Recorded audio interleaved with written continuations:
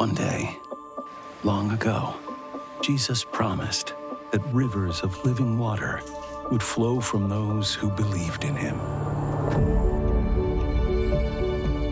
Living water moves. It can't be still.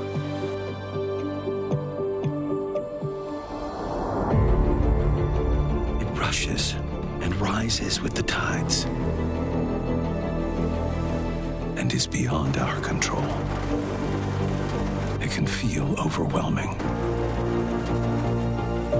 But the rising tide is exactly where we have been called. And we follow the one to whom all things belong. His finger traced the winding paths of rivers. He calls forth water from the rock, streams flowing down from the mountains. It is rushing, racing, this water that flows from him, this living water, flows from us as well to a desperate world. The tide is rising because he has called it to do so, and he is calling us to rise with it. All right, who can get excited about that? Good morning. My name is Adam Martin. I'm excited to be with you today. I want to welcome those of you who are joining us online or maybe from one of our campuses, especially our McClellanville campus today, because I don't know if you know, but our McClellanville campus pastor, Heath Caldwell, got married yesterday. So excited for him. Show some love and congratulate Heath and Sarah, who are probably not watching the message today. That's all right. Listen, we don't normally wear hats when we preach, but I had a little surfing accident, so can you handle it, or is it too gross? Not too bad? We're good? All right. I also got some stitches from the incident, but I can't show you where those are. I can give you a hint, though. So these are the board shorts I was wearing. This is the front, and this is the back. So to the guy that ditched his board and nearly took my head off, you owe me some board shorts. So let me ask you a question before we get started. How many of you here in all of our campuses have been at a Seacoast campus for less than 12 months? Anybody? Yeah, look at all those hands. Let's show some love and welcome these folks. We're glad you're here. And listen, whether you have been here a few weeks, a few months, or today is your very first day at a Seacoast campus, the easiest way for you to get to know us and to give us an opportunity to get to know you is to join us for the Inside Track.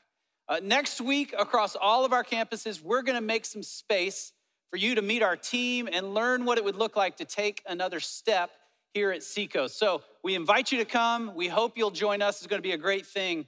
I also wanna celebrate something with you. Last week, across all of our campuses, we offered baptism, and 261 people were baptized. It's amazing.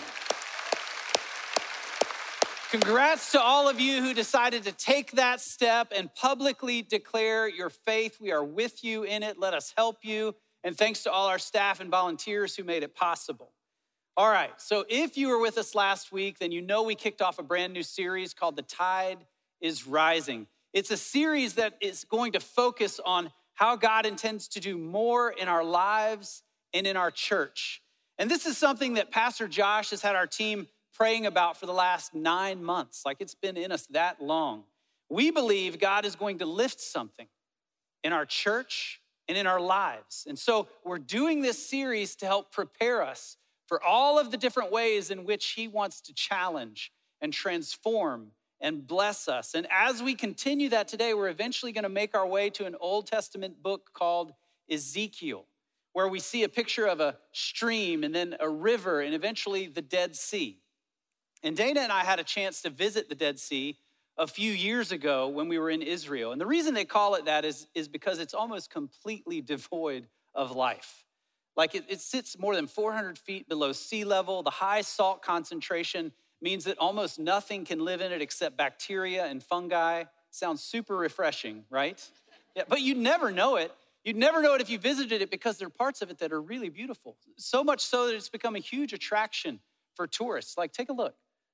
This is people float in it, they swim in it, they read the newspaper in it. Like it's become the water park of the desert. You can go there and rent a beach towel and a locker. You can pay money to swim in the bacteria. Now, because I'm a sensible human being, I did not swim in the Dead Sea, but I did put my feet in it for just a couple of minutes. And when I did, someone on our team snapped a picture. And this might explain some of the bacteria. I have a great team here at Seacoast. Always got jokes. So like I said, the series is called The Tide is Rising. And the verse that comes to mind as I've thought about it is from Isaiah 43, where Isaiah says, "Forget the former things. Do not dwell on the past. See, I am doing a new thing. Now it springs up. Do you not perceive it? I'm making a way in the wilderness and streams in the wasteland." Now, to be fair, a stream in the wilderness, that doesn't sound like a big deal to us. We've seen that a dozen times at least. But that word wilderness translates in Hebrew as desert, and a stream in the desert was everything. That was a huge deal. And this is why water presented such a huge picture, a powerful picture in the Bible, because it's something that was just it was rare. But there were times when it signified judgment, like with the flood or when it overtook Pharaoh's army. And then there were most often, it signified blessing and hope and renewal like it does here. And this language in Isaiah would later become a vision for a young prophet named Ezekiel. Now, Ezekiel was a prophet in Israel during a time of great chaos and confusion. And the reason for the chaos and confusion is that Israel had just kind of abandoned God. And when I say abandoned God, it was even more subtle and dangerous than that. It wasn't that they had rejected God altogether. It was that they had begun to worship other things alongside God. And we need to know that this is still the devil's strategy today. He is not trying to get the church to abandon God. He's trying to get us to believe that we need other things in addition to God to be truly happy. It might be God and, a career, maybe that new career. Or maybe it's God and that new relationship or that old relationship. Or maybe it's God and that kind of family or God and that kind of financial prosperity. It could be any number of things, but Israel fell for these lies. And over again, they learned the hard way that happiness cannot be found through God, and happiness can only be found through God alone. That's how it works. That's how we were designed to work. But every time Israel let this happen, they found themselves in chaos and confusion.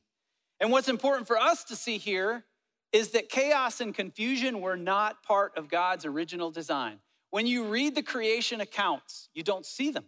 They're not there.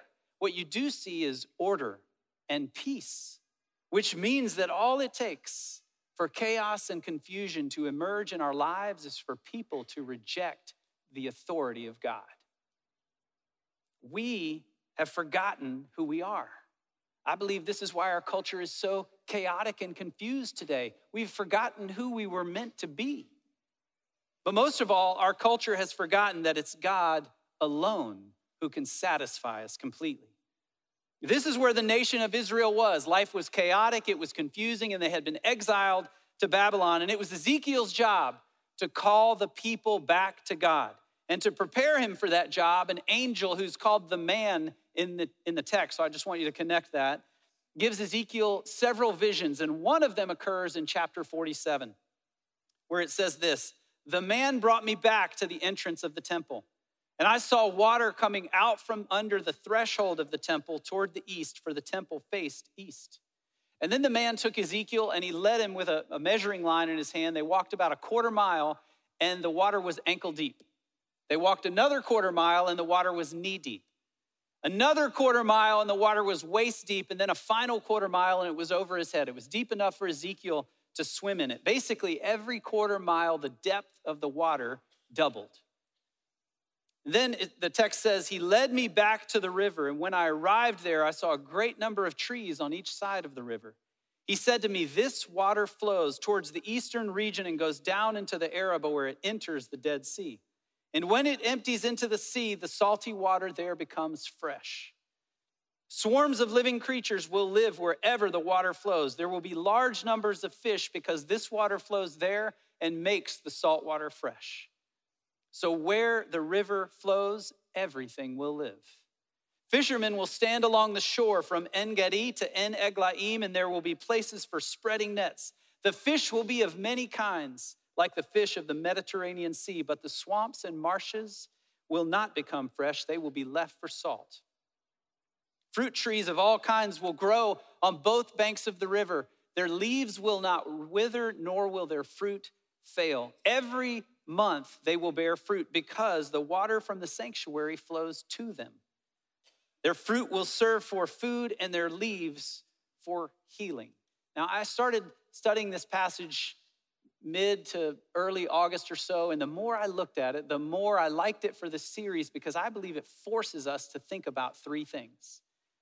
It forces us to think about the source of rising water, the power of rising water, and the purpose of rising water. And that's going to be our outline for today. So as we look at the passage, the source of rising water becomes clear pretty quickly. Verse 1 tells us that there was water coming from under the foundation of the temple. Now, to give some context here, the temple in first century Judaism, this was a place where it was believed God allowed his presence to reside. This is a big deal. In fact, the Jewish people didn't even call the temple. They called it the Mishkah, or the dwelling place of God. This is why the Jews had such a reverent posture towards the temple. And the text says specifically that the water was flowing from the foundation on the south side. Now, sometimes you wonder why the biblical writers give you certain details, but hold on to that one for a second because it'll be important. In verse 2, it says, he, the angel, then brought me out through the north gate and led me around to the outside, to the outer gate facing east. That's a mouthful. Just a bunch of details that you think aren't important, but then after that it says, and the water was trickling from the south side. Let's create a picture here to make it simple. Let's say that this podium represents the temple. Now, obviously the temple is much bigger than this, but from my vantage point, that makes this the south side. That makes your side the north side. This will be the west side, and this is the east side, okay? And what Ezekiel is shown here is that water is trickling from the south side and flowing east. Seems like kind of unimportant information at first, but then he leads Ezekiel over to the north side. Now, why? Why the tour? Ezekiel was a Jewish man. He was familiar with the temple. He didn't need a tour. He showed him that the water was trickling from the south and flowing east, and then he walked him around to the north side, not to show him something that was there, but to show him something that was not there. He wanted to show him there was no source of water flowing from the north underneath the temple and then off to the south. He wanted to show Ezekiel that the water's only source was the temple, the place where God's presence dwelled. The source was God alone, nothing else. He wanted Ezekiel to know, and it's important that we know, that the source of all healing and hope and renewal in this life, which is so often what water represents in both testaments, has only one source: God alone. What's interesting also about this situation is that it's a little bit backwards. Think about it. How many of you ever had a leak in your home? Anybody? Not a great situation, yeah? Yeah, but where is the water flow the strongest? Is it closer to the leak or further away? It's closest, right? The closer you are to the origin of the leak, the stronger the water flow. But here, the water's trickling from underneath the temple, and a mile away, it's 6 feet deep. So what's going on there? Well, the angel is showing Ezekiel a picture of the kingdom of God. He's showing him what the kingdom of God would become over time. That what began as a trickle would become a river of water that brings life wherever it flows. That what began through an unknown, obscure Jewish carpenter would become a community of redeemed people who would flow into every part of this world, bringing hope and life to the empty and lifeless. The angel is showing Ezekiel that while the kingdom of God would begin through one seemingly insignificant person, it would become an unstoppable force that brings hope and healing all over this world. How many of you want a little more hope and healing in your life? Anybody? Yeah, sign me up. Anybody want some peace, some joy? Right, we all want that. Well, the angel is showing us here that they all have the same source, one source, God alone. They flow from the presence of God in the person of Jesus. We can spend our entire lives looking for these things apart from God. And until we look to him, all we will ever find are the counterfeit versions that leave us frustrated. C.S. Lewis said, God cannot give us joy and happiness apart from himself because they are not there. I know I've shared that with you before, but it's important that we remember how hard it can be for us to admit that we are limited in our own capacity to find and produce lasting joy in this life. But I want to encourage you with this. A.W. Tozer says how completely satisfying it is to turn from our limitations to a God who has none. Just as the source of rising water in Ezekiel's vision was the temple, the place where God's presence dwelled, so the source of our hope and our joy and our peace in this life is also God himself. It's God alone. So the source of the rising water here is God himself. But let's talk about the power of the rising water for a minute. How many of you know that rising water has the power to change things? Anybody know that? If you've ever been in a flood or a hurricane, then you know what I'm talking about. Many of you will remember Hurricane Hugo that ripped through the Charleston area back in the late 80s. In fact, this week, ironically, marks the 33rd anniversary of that storm. And if you walk around downtown Charleston today, you can still find shops and restaurants that have signs outside their buildings that show a high water mark from that storm. You see, when that storm came through, the rising water that came with it, it moved some things. Let me show you what I'm talking about. It moved some homes. It moved some cars and some boats. It moved some bridges off their foundations.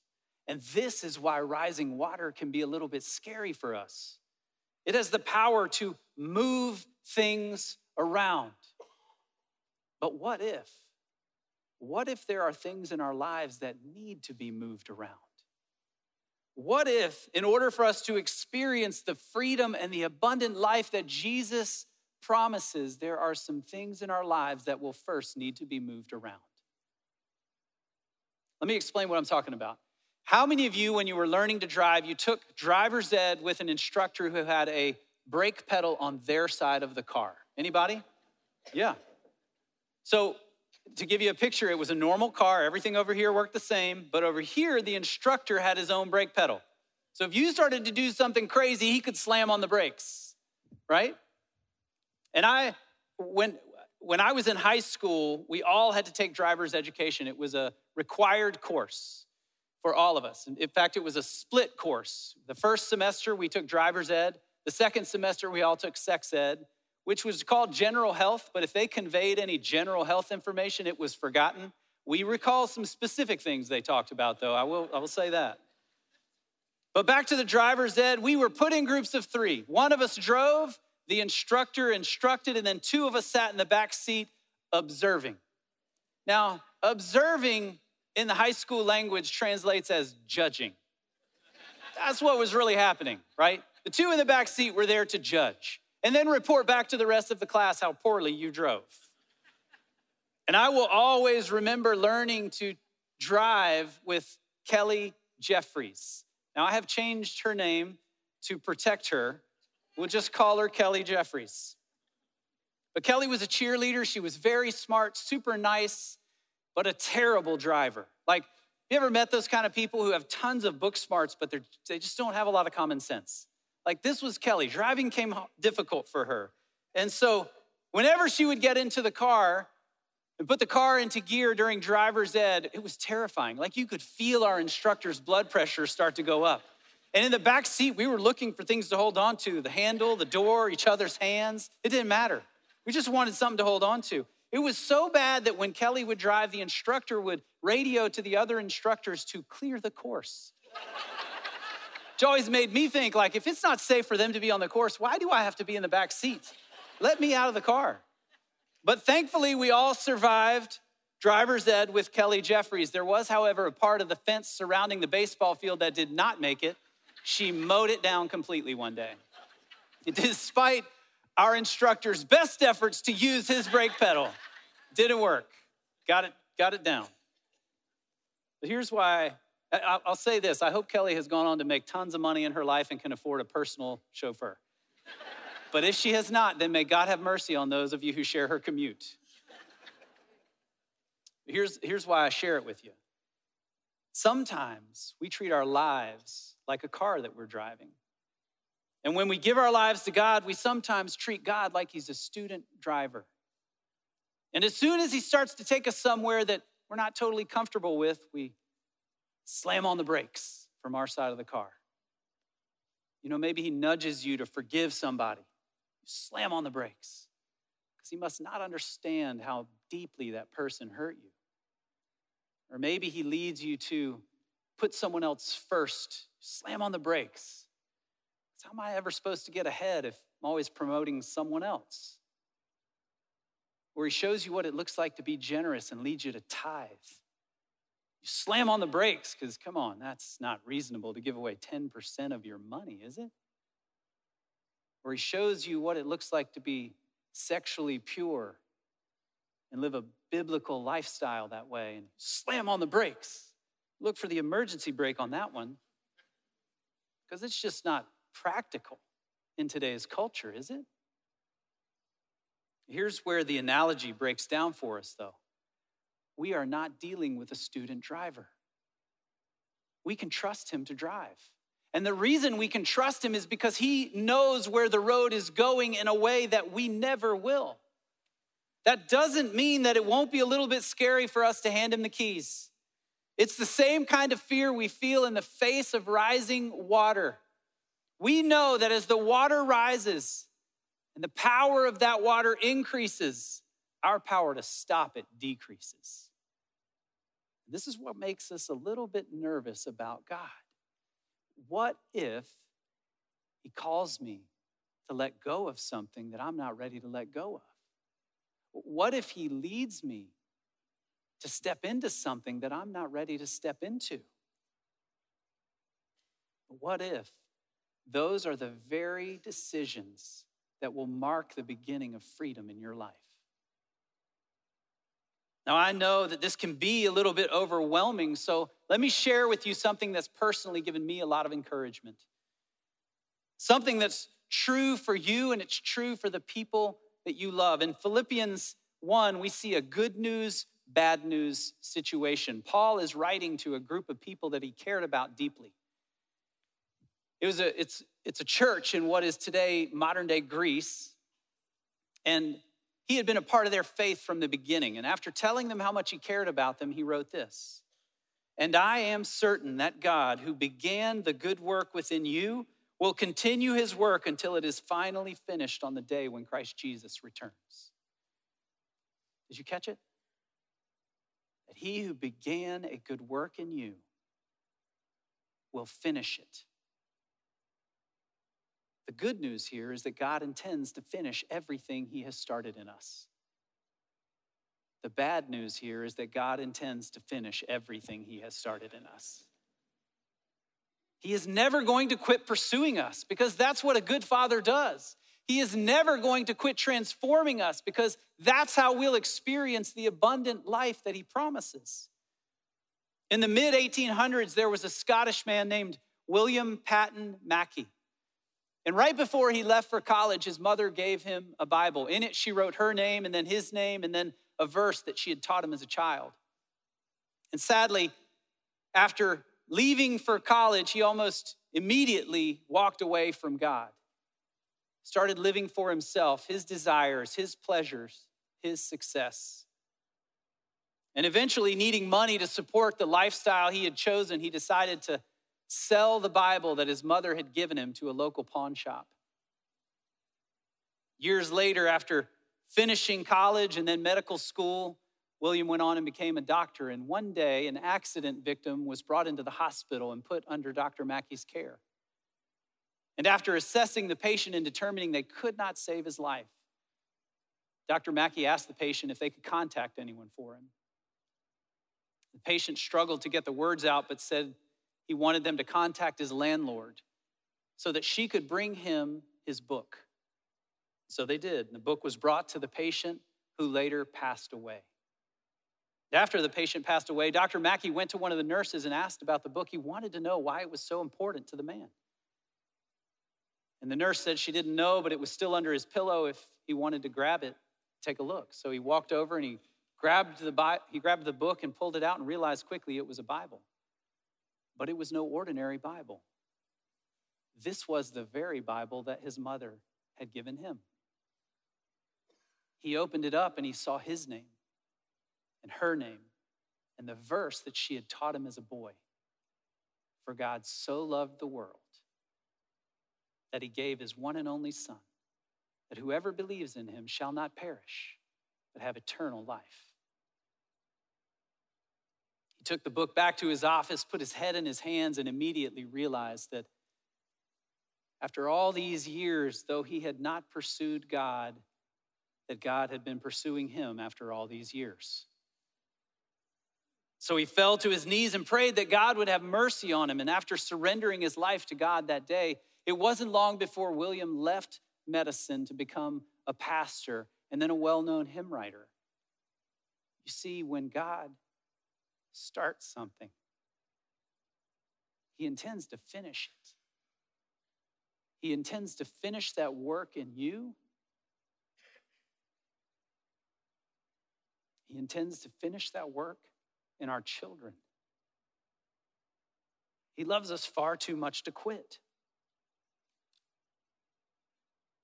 So now that we understand that the water had its only source in God alone, and this water has the power to transform things, we can talk about the purpose of rising water. Now, what's the purpose of the rising water in Ezekiel 47? And what's the purpose of rising water in our lives? Well, remember what the water did when it entered the Dead Sea. The text says, when it emptied into the sea, the salty water became fresh. Swarms of living creatures will live wherever the water flows. So much so that fishermen could catch fish from the banks of the river. And the trees that lined the banks, they produced fruit for food and leaves for medicine. And I want you to notice the tree's response to the water. And I want you to notice the living creature's response to the water. They did exactly what they were designed to do. They came alive. The purpose of the water was to make things thrive. And the purpose hasn't changed today. This vision was meant to give Ezekiel a picture of what could happen if the people of God opened themselves up to the presence of God. For some, that might look like stepping into the water for the very first time, ankle deep. For others, it might look like pushing out a little bit deeper until you're swept up in a current that was stronger than you ever imagined.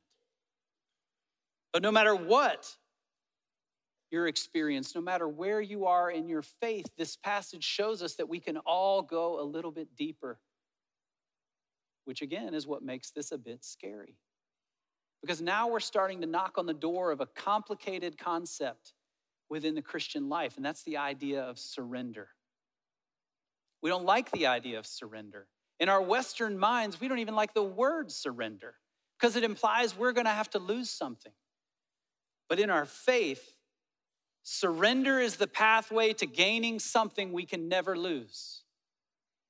In fact, Jim Elliot says it like this: he is no fool who gives up what he cannot keep to gain what he cannot lose. We will have to be willing to step in the water into the presence of God if we want to thrive. It's the only way it works. If we want to thrive, we have to surrender. And knowing that water has the power to move some things around in us, I know it can be scary. And I'll be the first to admit that. There have been moments in me and Dana's lives together that have been overwhelming as we've watched the water rise around us. It's just been an overwhelming season for Dana and I. It's like, in fact, some very recent. And those are the moments when you find yourself crying out to God, going, hey, God, are you watering me? Like, are you bringing me to life, or are you drowning me? Because I can't tell. And it's been those seasons where I've sensed God saying back to me, yes.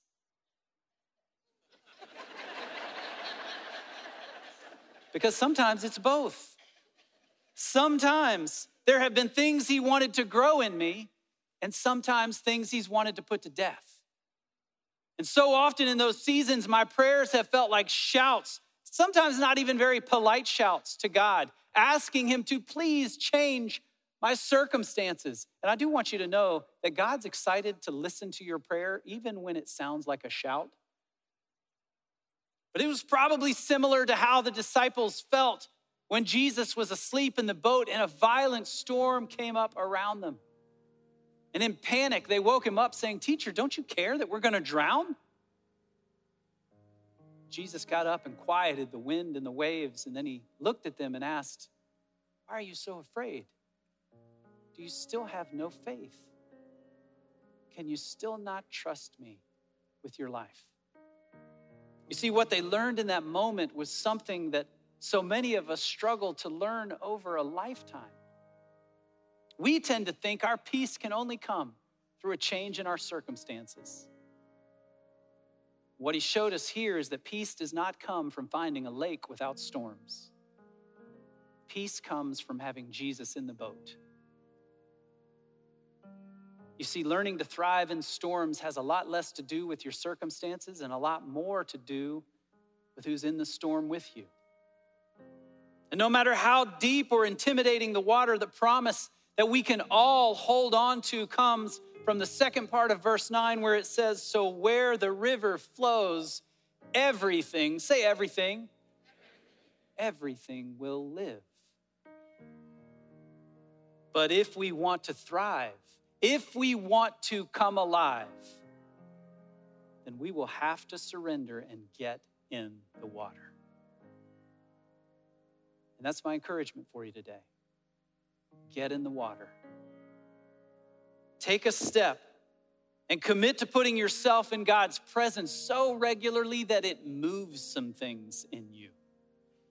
And if that's something you're already doing, great, push out a little deeper. Some of you might be thinking, I wouldn't even know where to begin.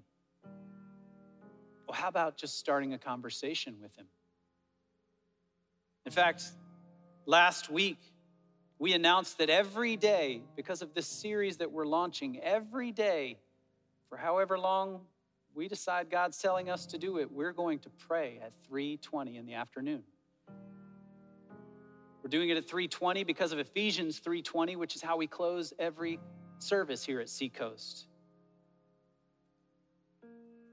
But at 3:20, we're all going to pause wherever we are, whatever we're doing, and we're going to pray. We're going to ask God to continue his work in us and in this church. Might be a minute of prayer, it might be 10 minutes of prayer. It's up to you. If you want a reminder, text prayer to 320. We'll text you every day. If you don't want to do that, just set an alarm in your phone. Listen, I realize the presence of God has the power to move some things around in our lives. But I believe we can trust him with that process. Because whenever God has allowed me to face the deeper water of difficult circumstances, he has used those seasons to move some things around that always made life a bit better. Doesn't mean it wasn't hard. It doesn't mean I didn't argue with him about it. There were seasons when he agreed to change my circumstances. And there were seasons when he did not change my circumstances. But I am grateful for both because he's used all of those seasons to change me. He has been using them to finish what he started. Listen, we believe the tide is rising in our church. We believe he's going to lift our faith and our hope and our confidence. We're already beginning to see it. But as it does, the rising water may be a little overwhelming for us. And maybe it should be. Because if, like this passage in Ezekiel, the rising water represents the presence of the one true God, then by his grace, we will never be the same. Let's pray. Heavenly Father, we ask for courage. We thank you that you are committed to finishing what you have started. We ask that you would give us the courage to lean into it, to get in the water, to trust you when the water rises and when it starts to move things. We believe that your promised intention to us is to experience freedom and abundant life in this life as well as the next. We ask it in Jesus' name. Amen. Hey, listen, for the next few minutes, we're going to give you guys a chance to respond using two questions. God, what are you saying to me? And what am I going to do with that? And if you've never experienced response time here at Seacoast, here's how it's going to work. This is what it'll look like. You'll see some people getting up, moving around. Some are going to go light a candle. Some are going to go to a cross. Some might get prayer. Some are going to get communion. But all of it is intended to help you answer those two questions. God, what are you saying to me? And what am I going to do about it? For some of you, it's time to step in the water. Or maybe it's time to push out a little bit deeper. If that's you, I want to encourage you today to go to a cross. I want you to write down two things. One, I want you just to tell God that you're ready. You're ready to get in the water or to go a little deeper. And then I want you to write down the name of the person that you will reach out to ask for help. Because we can't do that alone. For some of you, as you've heard the message today, you can't stop thinking about someone you love. You so desperately want God to finish what he has started in them so that they might experience the abundant life that comes from God alone. And if that's you, I'd encourage you today, go light a candle, pray for them. But don't let that stop today. Let today be the beginning of a commitment where you will pull down heaven every day on their behalf. Some of you want God to finish what he started in you. You're ready for him to move some things around, even if it's a little bit scary. If that's you, I'd encourage you to come and have someone from our prayer team pray over you. Let's ask God to make the water rise, to bring an increase of his presence that brings with it the freedom that only he can give. I also want to invite you to come and celebrate communion, giving thanks that Jesus would allow his body to be broken and his blood to be shed so that we could be free from sin. You don't have to be a member of Seacoast, just a member of the body of Christ, but come. And finally, let's respond together today by giving generously and by worshiping together the only God who has the power and authority to move some things in us. Let's respond together.